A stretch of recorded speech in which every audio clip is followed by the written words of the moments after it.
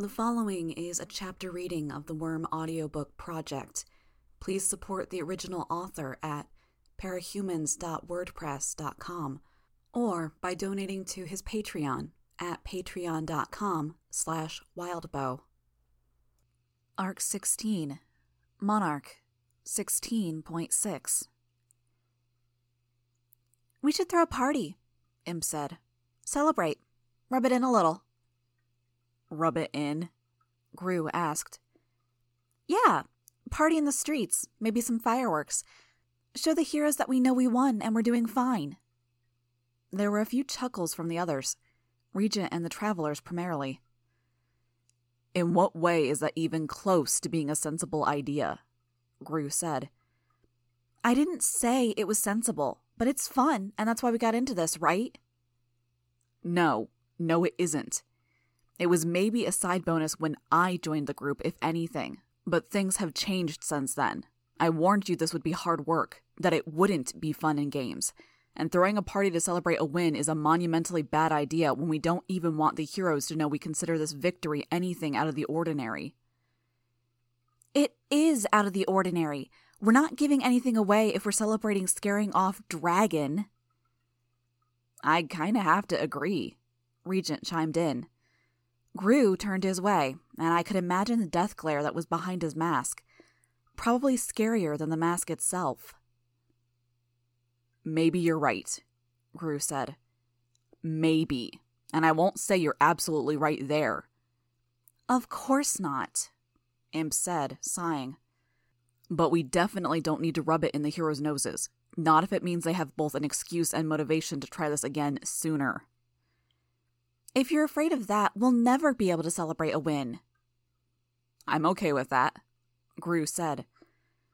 "Do we get to chime in?" Trickster asked. "Because I'm siding with Imp here. Morale could become pretty important if we're going to be building up individual gangs and collections of henchmen." Gru sighed. "Feeling outnumbered here. Skitter?" "What?" I blinked.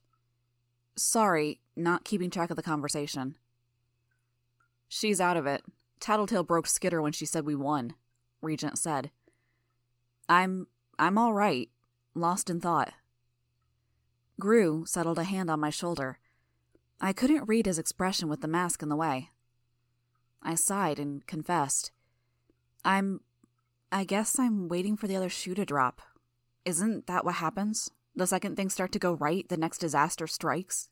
Empire 88, Leviathan, the Nine, Dragon? "That's a pretty defeatist way of thinking," Trickster commented. "Didn't Tattletale basically say there's nobody left to cause us any problems?" "There's always something," I said. "I'd rather anticipate it and be ready." "Look at it this way," Genesis spoke. She was in a human-ish form, not unlike her real self, though she was wheelchair-free. If it's more dangerous than Leviathan, the Nine, or the Dragon suits, there's no way we can make some plan to deal with them until they make the first move. If they're less dangerous, we can deal. Relax. We're in good shape." I shrugged. "So," Imp drew out the word. "Party?" "No." Gru and I spoke at the same time. Imp groaned. "Coil told us to check our territories. We should do that," I said.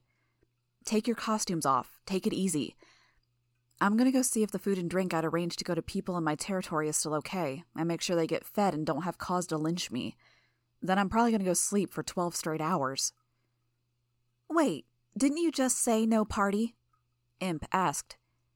"It's not a party. It's something I was doing before the dragon suits came." "Do the heroes know that?"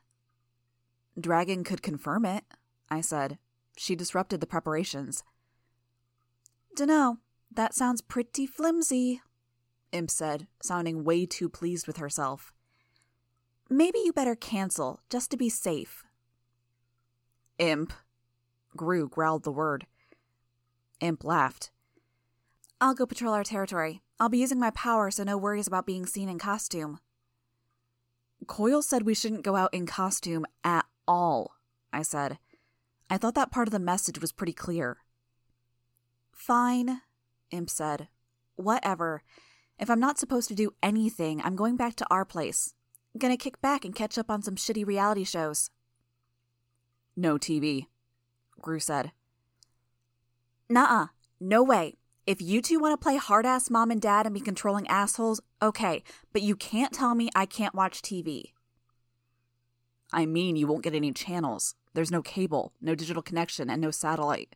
Only static. Imp groaned, an agonized sound one might expect from someone who had just been speared through the gut. What did that say about me that my metaphors were tending towards that kind of violent imagery? Why don't you come by? Regent asked her. Play video games. I've got shows on DVD. No shitty reality shows, but stuff. I looked Gru's way to gauge his reaction to Imp and Regent hanging out, only for our eyes to meet, so to speak. We were thinking the same thing. I don't think. Gru started to speak. Imp wheeled on him, jabbing a finger in his direction. Enough! You don't dictate how I live my life. No fighting, please, Sundancer said from the sidelines. We've been through too much already. Gru stepped forward, raising one hand, but Imp didn't give him a chance to touch her, backing away, swinging one hand through the air as if to swat his hand away if he tried. You've said enough. You don't want me to celebrate my first legit win where I was actually fucking useful? Fine. Don't want me to go on patrol? Fine. I'll accept that shit because I'll take orders from the guy who actually pays me. But if you're going to whine because I want to play video games with a teammate, I'm not going to stand here and listen to it. Deal. If you just... Gru started. He stopped and sighed. What? I asked. I was going to say something, he said, turning around. But I can't remember what. We experienced a moment where the conversation died, where nobody was sure what to say next, and nobody was able to tie things back to the prior conversation to resume an earlier topic. We did what we were supposed to do, Trickster said finally. Good work. Skitter's right. Let's go retreat, tend to any wounds, and we'll take a breather. There were nods and murmurs of assent from everyone present, myself included. More to his team than the rest of us, Trickster said, I'm located closest to Coil, so I'm stopping by. Gonna check on Noelle, see if Tattletale needs help setting our captive director free, and then I'll talk to Coil about his progress with our issues. Don't get on his case, Genesis said. Whatever his plan is, he's under a lot of pressure right now. I'd rather wait another few days than talk about it with him and push it now and risk upsetting him. The difference between us, Trickster said, terse, is I'm not willing to wait. With that said, he tipped his hat at me and walked away. He wasn't 3 paces out the door before he found something to swap with, leaving a mailbox at the mall's edge. The rest of the travelers began to file off. I'll be off too, Regent said. He offered me a sloppy mock salute. Good job, Chief. I winced at that. I hadn't wanted to raise the subject of me taking over as leader for our previous confrontation. I glanced at Gru and found him looking at me. Can we talk? He asked. Thanks, Regent. Yeah, I said. We did make plans. You're dating? Bitch asked. I didn't say that, Gru said. But you're dating. Yeah, he admitted. Bitch looked at me to double check, and I nodded. She somehow conveyed smugness with the monosyllabic response. You want to come? I asked her. Hang out? Nah. You sure? I asked. You're welcome to spend some time with us. Kick back, watch something, eat some good food. Being around people's too tiring. Warm night like this, night weather. I figure I'll go play with the dogs. Make sure they aren't too hurt, throw a few balls for them in the moonlight, eat when I want to eat, sleep when I feel like sleeping, not having to worry about getting in anyone's way. You wouldn't be getting in the way, I assured her. It's all good. I'm happiest doing this. Well, stay in touch. If you feel like some company, come by again. She shrugged and turned to leave, Bentley to her right and Baster to her left. With every step Bentley was taking, he was getting larger. When she was nearly out of sight, Bentley was big enough for her to climb on top of, leaving Gru and me standing in the mall. "I'd almost think you don't want to spend time alone with me," he commented. He was looking at me. I felt scrutinized, like every movement and every part of me was suddenly under the spotlight. Anything I did potentially being read as meaning something.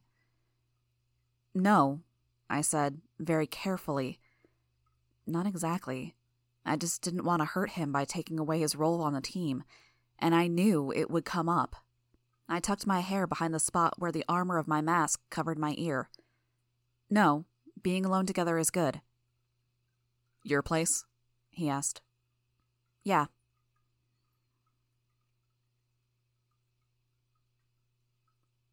My people were active in my territory, but they were busier cleaning up the mess than they were actually getting stuff done.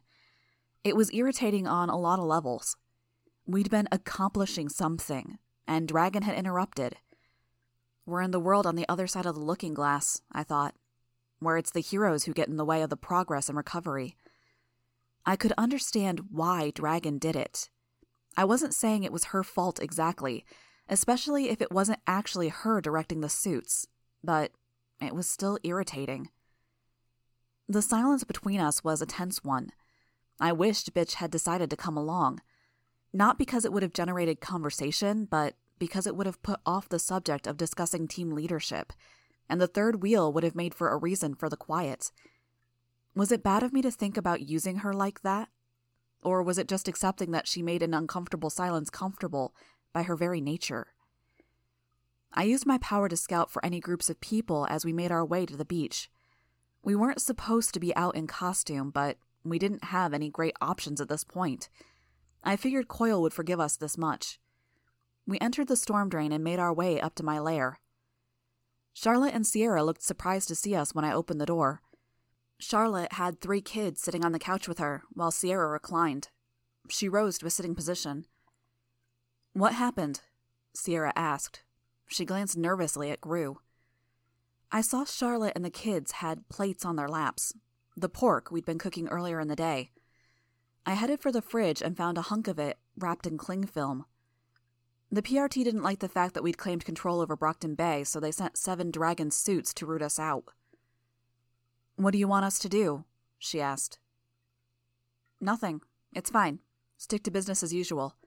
I'm glad you managed to get back to the food in time to make sure it finished cooking all right. Any other problems?" "We didn't get a lot of work done," Charlotte said. "We weren't going to anyways," I said. "That's fine. I'm going to grab some food. Gru, you want any?" "Yeah, please." 7 Dragon suits? Sierra said. "If they come back..." "They're dealt with," Gru said. Was the surprise on Sierra and Charlotte's faces because of what Gru had said, or was it the way he'd said it with such confidence in his strange, echoey voice? I set 2 servings worth of the pork onto a plate and put it in the microwave. They may come back, but it'll be a little while coming. What I'm worried about is my territory. Were people upset?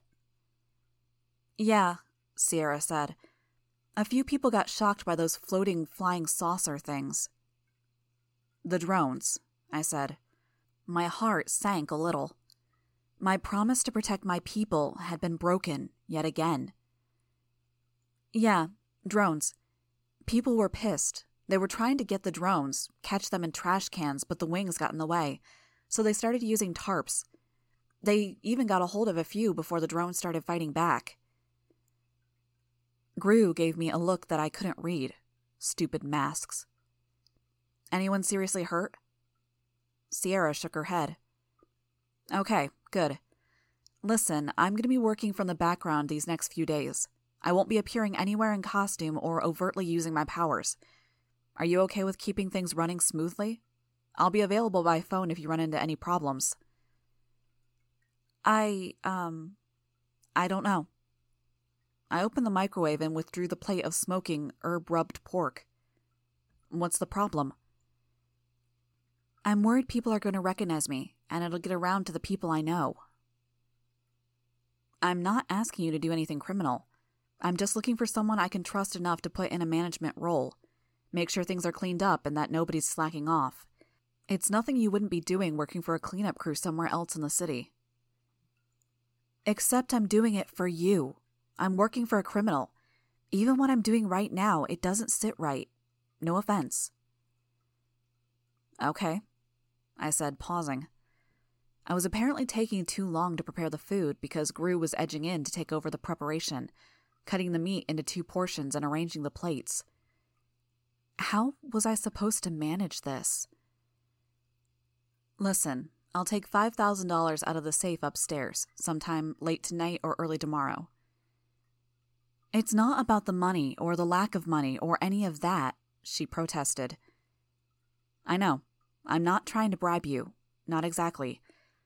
I guess, I trailed off. I was tired, thinking at high intensity for too much of the day. I'm trying to say I trust you, and I value the work you put in. So take that money, then if you know of someone who could do what I'm asking, someone like Charlotte or someone else you think we could trust, give them as much as you think is appropriate. If there's any left over, maybe you and Charlotte split it, or split an amount between the people who fought the drones. And be sure to tell them that as much as I appreciate them standing up to Dragon, I don't want them to do anything like that again. You don't? The last thing I want is people who live in my territory to get hurt for my sake. And I don't want you to be inconvenienced either. Think about what you'll do with the money tonight, but don't overthink it.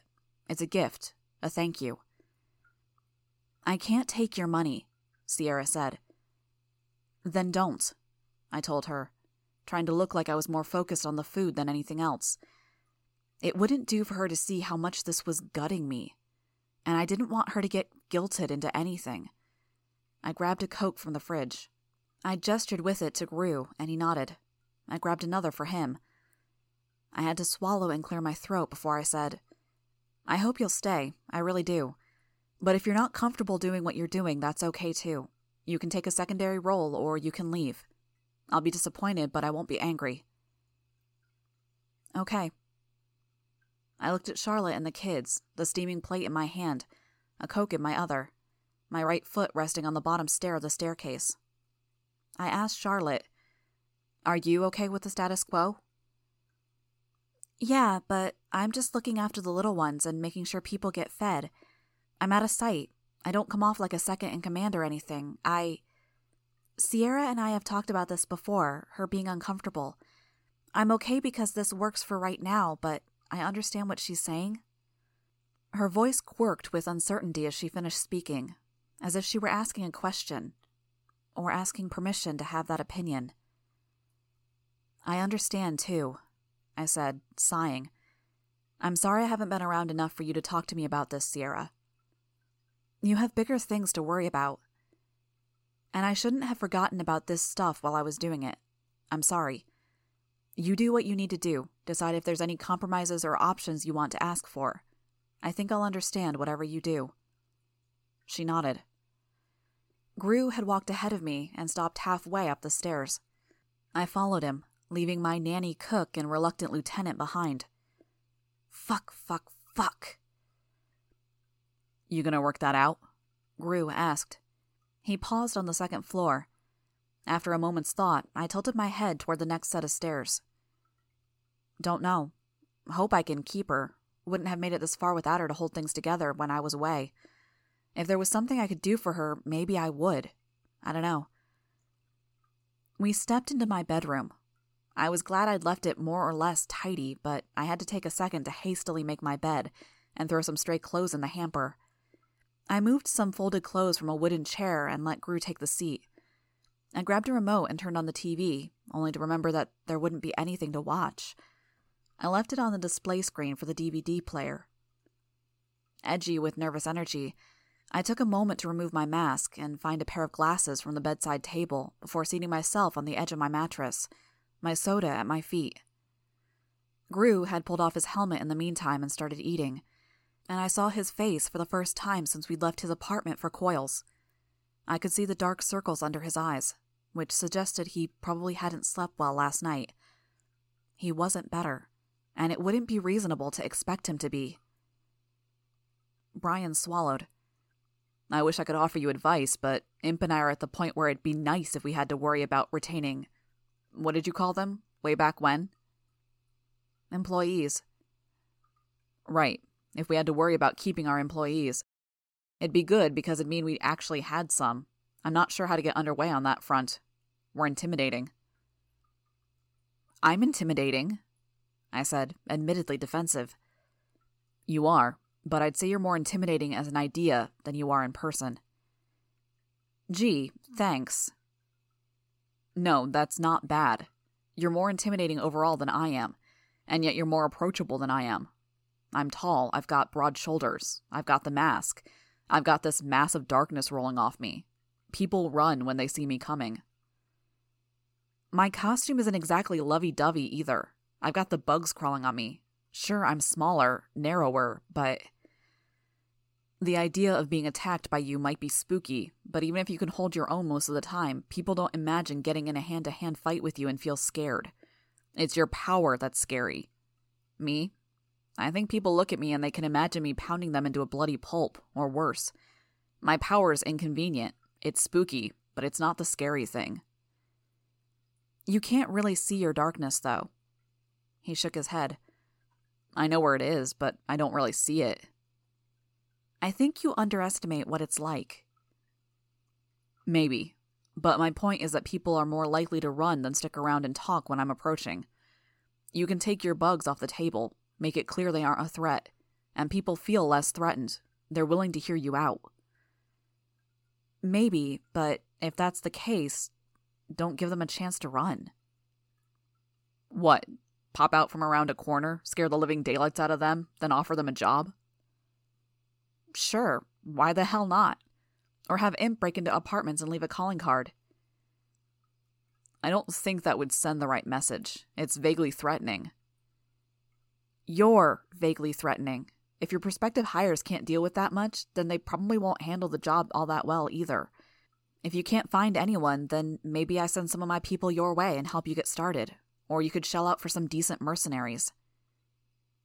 Maybe. There's options. Don't stress about it. Whatever else happens, we have a few days before we decide on the next leg of our plan. Let's relax. Movie? Sure. I stood from my bed and began going through the box of DVDs that Coyle had supplied with the TV. Most were still in the tight plastic wrap they'd been bought in. I looked through, then handed some to Brian before turning back to the bag to keep browsing. What the hell were we supposed to watch? I didn't want anything that would ruin Brian's mood or remind him of what happened, so horror was probably out. I was sick of the high-intensity stuff, but I couldn't stand romance or bad comedies. Going back to the earlier topic, Brian said, the subject of leadership, being in charge. I winced. You took over today. Are you wanting that to be a permanent thing? I turned around. No, not permanent, just until... I stopped short. How to put it? Until? When I was getting really obsessive about what I was doing, when I was losing sleep and making mistakes, I deferred control. To Trickster, Brian said. I could see a shadow pass over his expression. Yeah, and that's a bad example because it didn't work. It's just that we both know you're not getting enough rest. So maybe I can pick up the slack in the meantime. Brian sighed. He didn't look any happier. I don't want to make you unhappy, I said. I'm not wanting to oust you or co-opt your role permanently or completely. You were the leader, even if we didn't really establish an official title over it. But we can divide the duties for the time being. Tattletale handles the information angle of things. I maybe keep Bitch reined in and handle the spur-of-the-moment calls, while you handle Regent and Imp and all the rest. Which is less than it sounds like, especially when you and Tattletale contribute on the rest in little ways. No. I started, then I sighed. Maybe, yeah. I don't want to come off as manipulative or anything. Like I said, I don't want you to be unhappy, but at the same time, I do want the whole team to get by in the meantime. You don't sound manipulative, he said. His fork hit the plate with a clatter. Jesus, this sucks. I know you're right.